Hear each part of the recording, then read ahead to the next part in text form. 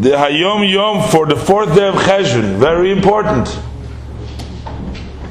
It tells us today that studying Torah every single day, Kol Yom V'Yom, is important to one's actual life.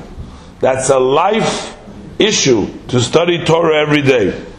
Not only is it affect the life of the one who learns, but also the lives of the family members, the household. Because when there is study every day, then the atmosphere in the house is an atmosphere of learning of Torah and an atmosphere of Yiras Shamayim, of fear of heaven.